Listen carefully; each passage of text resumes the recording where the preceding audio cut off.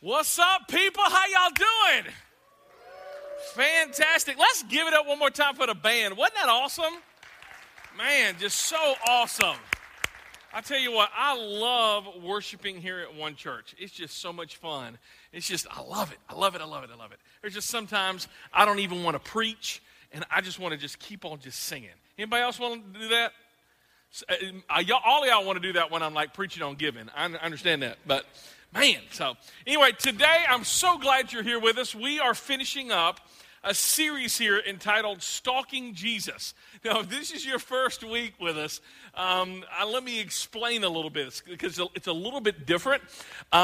We talked about the first week that prayer is the difference between stalking Jesus and walking with Jesus. And we talked a lot about that many of us, we stalk Jesus. We learn facts about him.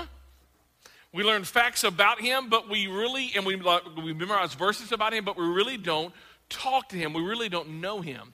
So our big idea the first week we looked at the Lord's Prayer, and we looked at this whole idea that the purpose of prayer is to surrender to our will, not to impose our will. That was our big idea for that week, that it wasn't about getting God to do what we want him to do, but it's about us trying to understand what God wants us to do and doing that. The second week, we talked about the whole idea of why our prayers don't work. Many times we pray and we struggle because we feel like they're not working, and is God really hearing us and listening to us? And we talked about so many times, again, we want God to give us the right answer, and usually what that right answer is what we want, right? But we talked about our big idea that next week was prayer was not about getting the right answer. It was about talking to the right person. And we looked at that passage in Luke chapter 11 where if we ask and if we pray and we seek, if we knock, then he's going to give us the Holy Spirit. And some of you are like, yeah, I don't know if I really want the Holy Spirit. I mean, I'm asking for a raise. Hang on a sec, this is bugging me. I'm asking for a raise, and I'm getting the Holy Spirit. It's kind of like asking for an iPad and getting an Etch-a-Sketch, right? But we kind of unpacked that and said, you know what? Getting the right person, the Holy Spirit living inside of you is so much better than just getting what we want. Because it's he that can be able to direct us and show us what we need to do and how we need to do it. And last week, we were just really real. We were painfully honest. And we talked about what many of you guys have texted in, and you've actually put it on YouVersion. This whole idea is that, does God really care, and can I be honest? And the band sang a really good song last week, that Say Something song that's all over the radio right now. And it was just so thick with honesty. In fact, our big idea last week was this, that we want to pray honestly. God wants us to pray honestly because, honestly, God wants the real you. That we can yell and we can scream and we can do all of that with God because he's sovereign. That means he's over everything, and he's also omniscient, and that means he knows everything. So if he knows what we're thinking, we might as well go ahead and tell him. And we looked at that great psalm, Psalm 13, a psalm of David. Well, today we're going to be looking at, as we're finishing the series, we're going to be looking at the frustration that many of you said you had in prayer, and it was this, that prayer changes things. How many of y'all have ever heard that? Prayer changes things. Anybody? I've heard that. There's been like bumper stickers about it and stuff like that. And I want to unpack that because I really believe we need to stop saying that. Or maybe we should. I don't know. Because does really prayer change things? Because here's the thing. Here's what I know. All of us, if I were to do an audit of your prayer life, it would go something like this. You would pray about your job. Things aren't going well for your boss, or maybe you didn't get the raise, or you're not getting ahead like you think you should. There's some bass going on down here. I don't know if we could get that down. Thank you very much. You pray about an illness you got or somebody that you know has that you're not in control of, and you pray and thinking that prayer is going to change things. And that's one of those weird things that Christians say, that prayer changes things. Now, what that really means, if I can unpack that, is that prayer changes things really means, well, I asked God, and God did what I asked him to do. As if prayer was a button to be pushed exactly the way they wanted from a vending machine. F4, right? And you get what you want. Well, we talked about this a couple of weeks ago, that prayer is not a button to be pushed, it's a relationship to be pursued. And the reason why I think we need to stop saying that prayer changes things is simply because many of you have been praying for years and things haven't changed. I mean, think about it. You've been praying for years, and there are scores of people that have prayed for jobs. They've prayed for people inside and outside the church for them to kind of get right and for them to come to know Jesus Christ and all of this, and it hasn't happened. And some of you stopped praying because you think that prayer should change things, and your situation or this circumstance hasn't changed. And we looked at a little bit of these elements in Psalm 13 last week. But I just want to unpack this, that prayer doesn't work. Prayer doesn't change things because I got what I wanted or what I didn't want. If we could have asked many people who wrote the Bible and lived during these times about that prayer changes things, I think most of them would have been shocked to see prayer reduced to a God doing what I asked him to do when I asked him to do it formula. Because God isn't a puppy to be trained, or he isn't a chef in the kitchen who prepares food to suit our every whim. He is sovereign. That's a churchy word. It just means that he is over everything. He is over everything. In fact, listen to this quote by Richard Foster. He says this, it's going to be on the screen. For those explorers in the frontiers of faith, prayer was no little habit tacked on to the periphery of our lives. It was their entire life. It was the most serious work of their most productive years. Prayer, nothing draws us closer to the heart of God. So what I want to talk about and unpack is, what changes when we pray? Or does prayer change anything at all? And let me share with you that I am most tempted to pray about the things that I can't change. Right? I mean, you think about it. You're probably most tempted to pray about the things that you can't change. A spouse, or your financial situation. Or maybe you're frustrated with illness and you can't change it. Maybe you're frustrated, you have an unchurched friend that isn't getting any closer to God after you've been praying for 5 years than what they are now. And you pray, God, why can't you change it? I really want to unpack that today. Man, because here's the thing. As much as we need to pray about the things that we can't change, and I think we should do that, what if we started praying for the things we can't change and changing the things that we can change? Let me unpack it this way. Years ago, I was in a community group with a group of people that nobody in here knows. And I'll never forget, I had one person in that group kept on praying for their parents to come to know the Lord. Their parents lived in another state, very far away on the West Coast. And they would pray every time we did group, God, I pray that my family would come to know God. I pray that somebody would tell my family about Jesus. And after about 9 months of this, I kind of got a little frustrated. And I'm like, let me ask you this. Have you told them about Jesus? No. That's what I'm unpacking today. Because so many of us, we want God to do something when many times we need to pray and then we need to go forward and we need to do something ourselves. And that's what we're going to be unpacking today. Yes, we're to pray about the things we can't change. But what if we focused on the things that we can change? I'm going to focus on the things that I am responsible for. Again, it's like this. I do a lot of marriage counseling and premarital counseling. And one of the things that I have is couples will come into my office, and usually when they're frustrated, very rarely do I ever get a couple going, we love each other. Can we have counseling, right? It doesn't happen. Though it should. I mean, you think about it. When do you change the oil? When your car gets broke or before it breaks? Before it breaks, right? You want to do, regular upkeep on it. That's how we should do in our marriages, but for some reason we don't do that. I don't know why. But usually, I'll have a couple to come in, and the guy's going, this is her problem, and she needs to do this, and this, and this, and she needs to do this, and he's already got the solution figured out in his mind, and he wants me to listen to the situation and tell her, yeah, you need to listen to your spouse. Very rarely does that ever work out for the guy. Because usually, there's some truth to that. There is. But really, at the end of the day, he probably doesn't listen very well. He's not listening. He's trying too big to fix the problem.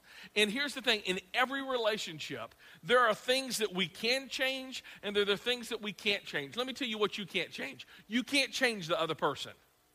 You can't change the other person. You can't do that. But what you can change is who? You. And that's really what we're unpacking today when it comes to our prayer life. That's our big idea today. When you ask God to change you, things change. Can we say that out loud? When we ask God to change you, things change. If you're frustrated that things aren't changing in your life, if you're frustrated that things aren't changing in your world, if you're frustrated that things aren't changing in your marriage, here's what you need to do. Ask God to change who? You. Because when you ask God to change you, things start to change. And let me tell you, this is a very painful journey. This is a very difficult lesson. But the Bible helps us tremendously, and we're going to spend a lot of time in the Bible today. So if you brought your Bibles, we give them away for free here at One Church, or go ahead and pull out your smartphones, go to the live event on YouVersion. We're going to be in the book of Romans, Romans chapter 12. I think Romans 12 addresses a problem that most of us have. That some of us are frustrated and say, I don't really hear from God. And maybe the reason why you don't hear from God is because you're focusing on things you can't change, not on focusing on the things that you can change. Because if we started focusing on the things that we could change, you might feel like you're hearing from God. In fact, some of the most responsible people I know, when they pray, they focus on the things that they can change in their own life. They pray prayers like, oh God, I need you to change this in me. I don't need to be a better spouse. I don't need a better spouse. I need to become a better spouse. I don't need a better child. I need to become a better parent. I don't need to be a better employer. I need to become a better employee. Some of you need to hear that. You've went from job to job to job, and you keep on trying to figure out what is the right job. And the thing that you always have to realize is every time you leave a job and go to another job, what's the common denominator? You. You see, it isn't about finding your dream job. It's about you developing in the person that God is calling you to be. Some of you, you don't need to find better friends. You need to become a better friend. If all of your time is focusing on changing other people, you're going to get a lot of people around you frustrated, and you're going to remain frustrated yourself because you can't change anyone except the man in the mirror. All right? So anyway, Romans chapter 12. Hey, at least I didn't do the moonwalk, right? Just saying. All right. Romans chapter 12, it's in the New Testament. It is a letter written by a guy by the name of Paul. His original name was Saul, and Saul had a nasty habit of killing a bunch of Christians. He hated Christians, hated Jesus, and God came into his life and literally did this to his life, and now he's planting churches all over the world, and one of the churches he plants is one in Rome, and he wrote a letter to them, to this letter in Rome, and we call this the letter of Romans, all right? So let's dig into Romans chapter 12, starting at verse 9. Buckle up. Here we go. If you ever want to know what you should pray about, here we go. All right. Don't just pretend to love others. Really love them. We could stop right there and I could preach for an hour and a half and we would still have so much more to talk about this verse right here. Do you ever just pretend to like somebody? How many of y'all got family? That's what I'm saying. All right. Or how many of y'all, you have a coworker who's so successful and you're just jealous of him or her? You don't really love him. You don't really love them or her. You just pretend. And Paul says never pretend to love someone. So what's the remedy? To ignore them? Well, defriend them? No. Paul writes, love each other with genuine affection, verse 10. Love each other with genuine affection in verse 10. Here's our problem, and we've been talking a lot about this at One Church. We think that love is an emotion, and love is not an emotion. Love is a decision. Love says, I don't feel anything for you right now, but I'm going to behave as though I care. If we would just do that with our spouse, we would have a lot more healthier marriages today because emotions come and emotions go, but love is a decision. I got to be honest with you. There are times as a preacher, I don't feel like coming to church. Anybody else feel that way? What are you doing raising your hands? No, I'm joking. Seriously. You're like, right now, preacher, I don't want to be here, okay? I understand that, all right? There are times that we don't want to come to church. There's times that I don't want to preach. There's times that I don't want to be good. All of us have been there. We have. But hear me, we don't base what we do on our feelings. How many of y'all got a job? Just let me see your hands. How many of y'all, you feel like going to your job 24/7 all the time? Let me see your hands. No one's raising their hands. No one, right? Because there's some days you don't want to go. Do you still go? You betcha, or you get fired, right? That's it. See, we don't allow our emotions to control that area of our life, and eventually once you get to work, things probably get a little bit better. It's not as bad as you thought it was going to be, or unless it was a Monday. I don't know, all right? My point is, sometimes we just have to eventually do it, and our emotions will catch up to our obedience. That's how it is. That's how it is in life. There are days that you feel like it, and there are days that are awesome. And then as a principle, again, if you obey, eventually your emotions will catch up to your obedience. Don't just really pretend to love others. Really love them. So here's a question as we can apply this today. Who are you pretending to love right now in your life? Who are you trying to make nice with? Who is that? And Paul, if he was here today, and he is because he's writing this letter, he says, really love them. And try to understand their world. Try to show some empathy. Try to banish the thoughts of envy or jealousy or scorn. If you want things to change, ask God to change you. Because when you ask God to change you, things change. Paul doesn't stop here, though he could. It's kind of like this passage, it's kind of like being in a boxing ring with Paul. He's over there, and he hits you. It's like, right, what just happened? And then you're like, you're thinking you're going to recover, and then he hits you again.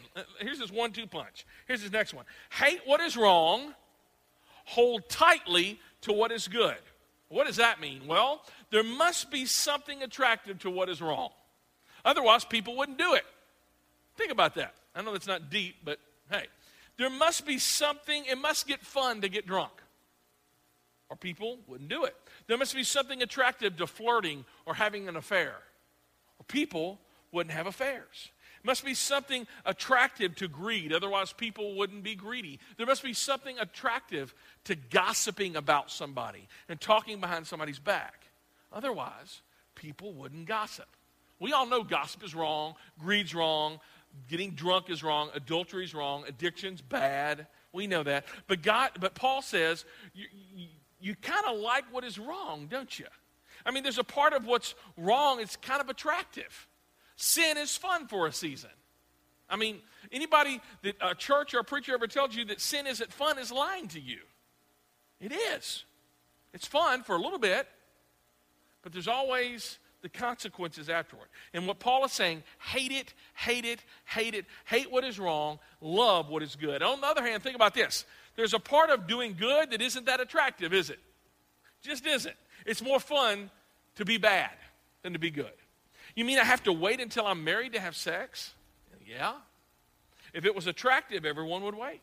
You mean I shouldn't retaliate and take revenge? Yeah. That's what the Bible says. But that's no fun. And Paul says, you see how those polarities are reversed? You need to hate what is wrong and hold tightly and cling to what is good. If we did those two things, really love people and hate what is wrong, there would be some massive change in your life, wouldn't there? Let's be honest. Tell the truth. Shame the devil. There would be some massive change in your life. And hear me. Maybe we should start doing that. Because God tells us in this passage what to do. And if, yes, we're to pray over the things that we can't control, but God is saying, change you. Let me help you change you by the power of my Spirit. If we ask God to change you, things will start to change. Keep on going. Verse 10, love each other with genuine affection and take delight in what? Honoring each other. It's that last part. Take delight in honoring. Let's don't go any further than your family. If you started to delight and take honor in your spouse, how different would your home life be? Now, I'm not saying they deserve it. I'm not saying that. It's not what it says. It says, take delight, if you would bring that verse back up there, take delight in honoring each other. How different would your home life if you honored your children? Or children, if you honored your parents? Even though they didn't listen for the upteenth time. I mean, here's the thing I've realized, getting older, that it's easy to find fault. It is so easy to find fault. And here's the thing, the older you get, the better you are at finding fault in other people. Anybody else feel that way? I mean, it's easy to point out people's faults. Anybody can do that, by the way. Let me tell you what's more difficult and what I think we're called to do. It's to encourage one another. To encourage one another. If we decided just to honor the people that we live with, to honor your children, to honor your spouse, to honor your parents, to honor the people in your life, even if they're not deserving of honor, most of us, that would be a serious attitude change, wouldn't it? Really, it would. Let's keep on going. Verse 11 says this, never be lazy, but work hard and serve the Lord. What's that last word? Let me tell you, that word enthusiastically, that literally is a Greek transliteration. And it's the word in theos. That's where that comes from. And let me tell you what in theos literally means. It's to be filled with God. It's to see God in things. He says to serve the Lord enthusiastically. Never be lazy. Here's a definition of lazy that I found this past week. Laziness is resting when you're not tired. Some of you are going, oh, that just hurt. Right? Daggum, really? Now, again, there's times in our life that we're to take breaks. Even the Bible says, we're to take a Sabbath, once a week. We're to just take a chill and just leave the results up to God. But laziness is resting when you're not tired. Daggum. I mean, think about this. We're a culture of two extremes, overwork and overrest. Some of us are overworkers. Some of us are overresters. And both are wrong. And hear me, there's nothing bad with work. There's nothing bad about work. In fact, work is a part of God's order. Did you know this? That God gave Adam and Eve, or specifically Adam, a job before he gave Adam a wife? Let me just talk to you single guys in here. If you expect ever to get married, get a job first. Seriously, right?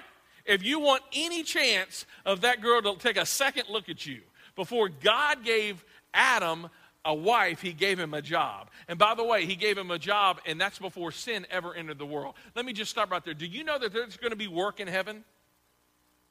Some of you going, oh, no. See, let me tell you what some of y'all's definition of heaven is about. Heaven is about you have harps, and you're floating around with fat cherub babies, singing. That ain't heaven, that's hell. All right? Let me tell you, seriously. The Bible says very, very clearly that we're going to have jobs. We're going to have work in heaven. And let me tell you, this is so interesting. You and I will have responsibilities and assignments in heaven. And what's going to determine those responsibilities and assignments is how you worked down here and how well you worked with your money. See, some of you're going to be cleaning toilets in heaven. I'm joking. Others of you, you're going to be doing some, and the point is that we're going to be spending eternity working for the glory of God. We're going to be engaging in God's work in heaven. It's going to be amazing. But if you want to determine what you're going to be doing in heaven, the question you have to ask yourself is, how well did I do down here? Because if God can trust you with something small like doing down here, he can trust you with something big about being up here. The best way we can worship God, it isn't coming in here and singing songs and throwing our hands up. This is what Colossians 3:23 says. Work willingly at what? Whatever. Now that's a Greek word. You know what that Greek word means? Whatever. Whatever you do, as though you were working for the Lord rather than for people. Now let me just stop here. The church has really done this verse a really disservice. Because I grew up in a church that said, people would walk down forward and they would say, God is calling me to be a preacher or a missionary or something. And they would go, oh, that's so awesome. They would put their arm around you and he says, he's working for God. He's working for the Lord. Let me tell you, if you're a Christ follower in here, whatever you do, you want to know who you're working for? The Lord. Some of you are dealing with preschoolers at home, and that's work. If you don't believe it, just tell your husband that, all right? Or allow him to stay home with the kids, right? Just saying, right? You're working, do that unto God. Some of you, you're working on post. You're not military, but you're working on post. Do that as to God. Some of you, you're delivering pizzas. You're working for Mr. Getty's or Papa John's. Do that. Be the best pizza deliverer for Jesus Christ. I mean, do everything as you're working to the Lord. That's what it means to work enthusiastically, that God is in that. If you are a typist, you type unto God. If you're a teacher, you teach all those kids, but who you're really working for is God. You fire your boss, and you make Jesus your boss. And you do everything. It says work willingly at what? Whatever. I love that. So don't just think that Chris works for the Lord, or Patrick, or Dave, or Justin, or Michael, or any of these. No, all of us, if you're a Christ follower, you are to be a first sergeant working for God. Do it enthusiastically. Even if there are days where you have to drag yourself out of bed and fake it. You fake it until your emotions catch up with your obedience, and it will. You see, if you do that, let me tell you what's going to happen. There's going to be change in your workplace, isn't there? There's going to be change in your school when you do your homework as unto God. There's going to be change in your typing pool when you are the secretary who is working for God. Your actions, the way you talk is just going to be a little bit different. You see, it's so easy to take the cop-out and focusing on what we can't change and asking God to change that, when really God is saying, if you want to see true change happen, you change you. You change you. You are the catalyst of change at your work. You are the catalyst of change in your home. You are the catalyst of change in your family. If you want your parents to come to know Jesus Christ, you tell them. You don't pray for somebody else to go talk to them. Yeah, you can do that, but you act. Because if you pray that God changes you, you know what's going to happen? Things will what? Change. Romans 12:12 says this. Rejoice in our confident hope. Be patient in trouble. In what? Keep on praying. There it is. My challenge to you this week is for you to read through Romans 12, and now you know some things to pray about. I got to love people for real. Daggone.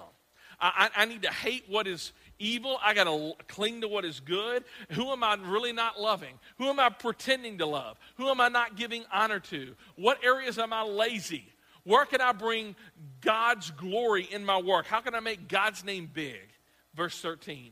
When God's people are in need, be ready to help them.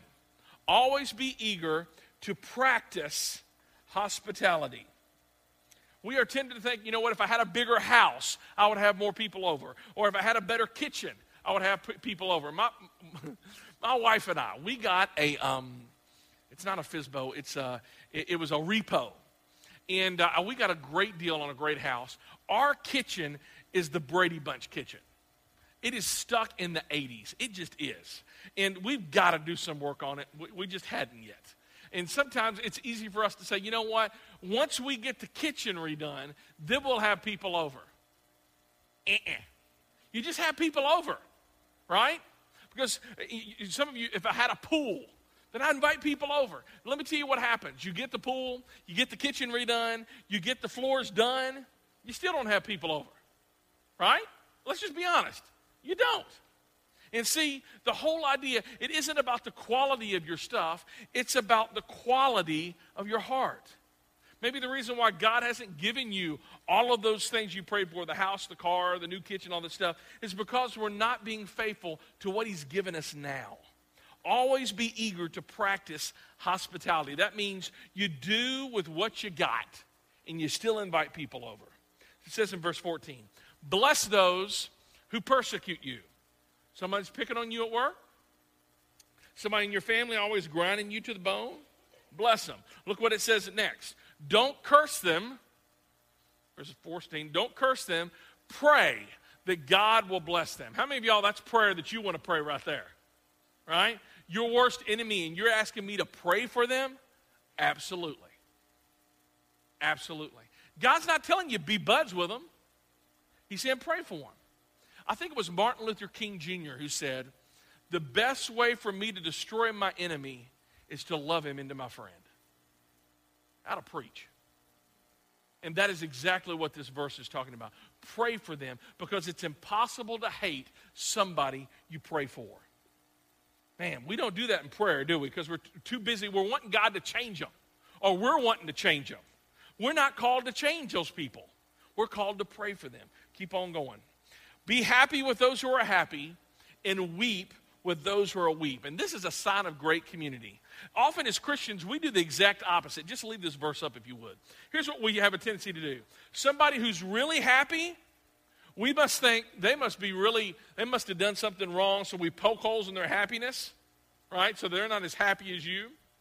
Or we do the exact opposite. We do this one a lot as Christians. Someone is sad or struggling through a huge loss. Somebody is in the hospital and they have cancer, and we try to put on this happy face, and we quote empty Bible verses. God helps those who help themselves. So that's not in the Bible. We'll quote stuff and just to make them try to feel better, and that's some of the worst things that you can ever do. If you're in a hospital going to visit people, sometimes the best thing you can do is not say nothing and just to weep with those who weep. Just to have your heart break for them. Because you can't fix it. You can't fix it. You weep. A sign of healthy community is this verse. We celebrate others' successes. We weep and we mourn with those who are struggling. Your heart breaks for their heart. This is called life. And life takes place best when you do it in community. And that just doesn't happen naturally. You get there when you pray, and you pray, God, help this. Let me do this. Look what it says in verse 16. Live in harmony with each other. Don't be too proud to enjoy the company of ordinary folk, ordinary people, and don't think you know it all. Some of you are going, I knew that. Right, all right. Do you know how you can always enjoy the company of ordinary people? Never think of yourself as anything other than ordinary. One of my mentors in seminary, Chuck Swindoll, used to tell us this: never read your press releases. Never read your press releases. What is he saying? He's saying you're ordinary. Another one of the presidents of Dallas Theological Seminary, he told the story, true story about he grew up in Texas. His name is Donald Campbell, and he was walking down this dusty road, and there was this fence going along the road in these rolling hills, and he's walking on this dusty road. On top of one of the fence posts, there's a turtle, and the turtle's just doing this, right? And you know what he said? Donald Campbell said, he says, you know what? That turtle didn't get up there by himself. That's obvious, right? Somebody put the turtle up there. And some of you think you're at the top of the heap because you did it. No. Somebody placed you up on top of there. So never forget the ordinary people, because you are what? Ordinary. You are ordinary. Don't think you know it all. Let me tell you, you want to know what the signs of true wisdom is? They know that they don't know all the answers. Here's the thing, I'll be honest with you. The older I get and the longer I pastor, the more I realize I got questions. You would think I'd have more answers, but I think I have more questions, and I'm okay with that. I really am. But I don't think I know it all. I don't think there's some things in the Bible that I just don't know about. And I have to be okay with that. There's a tension there. Let me tell you, as I close today, I can't tell you all I know about prayer, but I'm going to give you just 3 handholds that I can tell you that helps me in prayer. All right, as we close. And the first one is this. How many of y'all struggle with an ADD life, a prayer life, where you start praying and then you get distracted? Anybody? Cool. All right, I'm there, so I'm with you. There's really nobody else? All y'all are lying, or maybe you need to be teaching this, all right? Here's how there's a fix for that, and here's his. You need to pray out loud. Pray out loud. Pray out loud. Your brain works fast. In fact, the brain can process twice as fast as you can speak. That's difficult for me as a communicator, because as I am communicating, your mind is already going, okay, I understand what you're saying, let's go to the next point.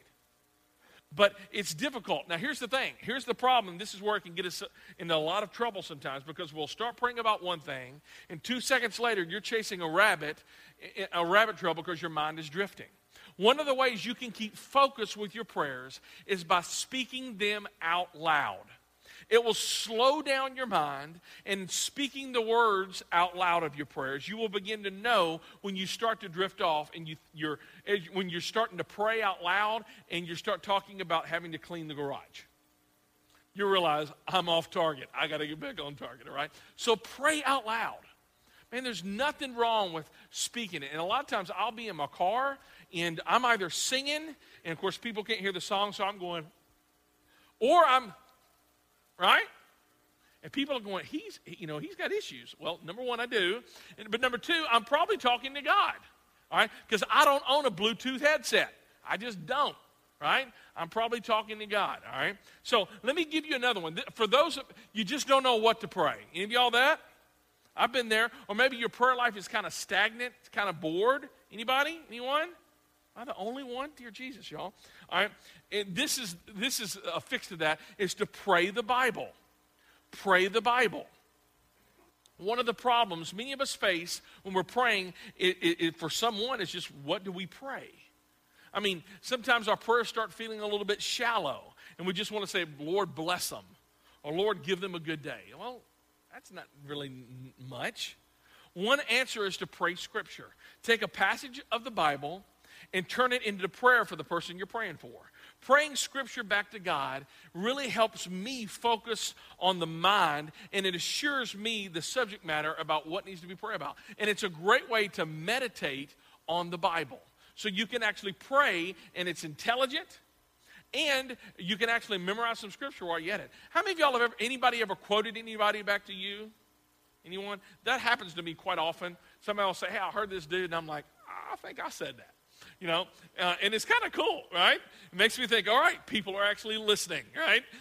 Imagine how God feels when we quote God back to God. I mean, when we take the Bible and we take what he's written and we speak it back to him. That is so cool. And taking the promise of God and speaking them out loud, saying them back to God, and making it personal by substituting the I and addressing God directly. Let me give you an example. This verse is on the screen, one of my favorite verses. Don't be afraid, for I am with you. Don't be discouraged, for I am your God. I will strengthen you and help you. I will uphold you with my victorious right hand. You could take that verse. And by the way, it's cool. You could write that verse down, put it on your dashboard, put it on your mirror. And as you're praying, you could pray something like this. God, I'm afraid right now. But your word says in Isaiah 41:10 that I don't have to be afraid anymore. Why? Because you are with me, God. God, let me sense your presence. Let me realize that you are right beside me. God, look at this. I am discouraged right now. That's just being honest with God. This is how I'm feeling. But you tell me I don't have to remain discouraged because you are my God. I pray that you strengthen me. I pray that you would help me. And I would pray that you would what? Hold me up. Everybody raise the roof. Come on. Hold me up with his what? His victorious right hand. You see, that will transform your prayer life, won't it? That's more, God, be with me. Again, I talked about this last week. You never have to pray that prayer. You don't want to know why? Because if you are a Christ follower, he is in you. You don't have to pray, be with me. I mean, that's just empty words. Take the Bible and quote it back to him. All right? This is so good. Now, for those of you ever get in a rut when you pray? Anyone? I am the only one who has issues. I hate you all. All right. For those of you who get in a rut when you pray, here is a suggestion. Is do a prayer walk. Do a prayer walk. Again, I do this pretty much every week. I've been doing this for the past 7 years as one church has been in existence. I try to walk and pray neighborhoods. And let me give you just a good way. This is kind of a formula, but it's like this. That a change of place plus a change of pace equals a change of perspective. And many of you, the reason why your praying is bland is you've always done it in the same spot. Get up and walk around. Go to a neighborhood And as you're walking that neighborhood, notice all of the families in that neighborhood. You pray for those homes. And again, like I said, I try to do this weekly. I go and I see those toys out in the yard, and I pray for the kids that they would come to know God, and I pray for the parents that they would be good parents. I pray if there's one or two cars, if there's one, I pray for, if they're single parents, that God would give them an extra measure of just patience. Because I don't even know what that looks like. I can't even imagine that. But there are people living with this, and it's a struggle. They're living with stepkids and step-parents, and I pray, God, help them. Lord, be with them. If they're experiencing fear, Lord, I pray that, Lord, that you would encourage them. And while I do that, there are some people that are actually out in the yard, and sometimes I can even interact with them. So I'm not praying, God, just pray that somebody would come and tell them about Jesus. God's going, dude, you're the answer to their prayer.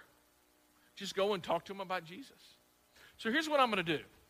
This is our last sermon on the series of prayer. And here's what we're going to do right now is we're just going to end praying. And before we do that, I'm going to actually answer a couple of questions, but I just want to have you guys pray. I'm not going to lead you. It's just going to be silence. And then afterwards, Luther's going to come out, and he is going to finish praying for you guys, and then we're going to be done. So here's some questions that I have received today. Hang on a sec.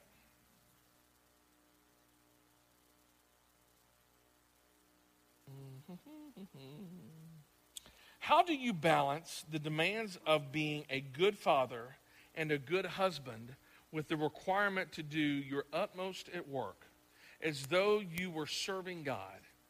If you have a tremendously demanding job, your family will lose out with this mindset. How do you balance the work and family requirements? That's a really, really good question. Before I answer it in my own words, let me give you a resource that I think for all of those in here who struggle with that. It's a book by Andy Stanley entitled Choosing to Cheat. Choosing to Cheat. And let me kind of tell you the premise of the book. Andy says this: we're all going to cheat somewhere. We're either going to cheat at work, and we're going to give our family the best, or we're going to cheat at home, and we're going to give our work the best. He says this. He says if you have to choose to cheat anywhere, cheat your work. Because your family needs, that's going to be the lasting legacy of who you are.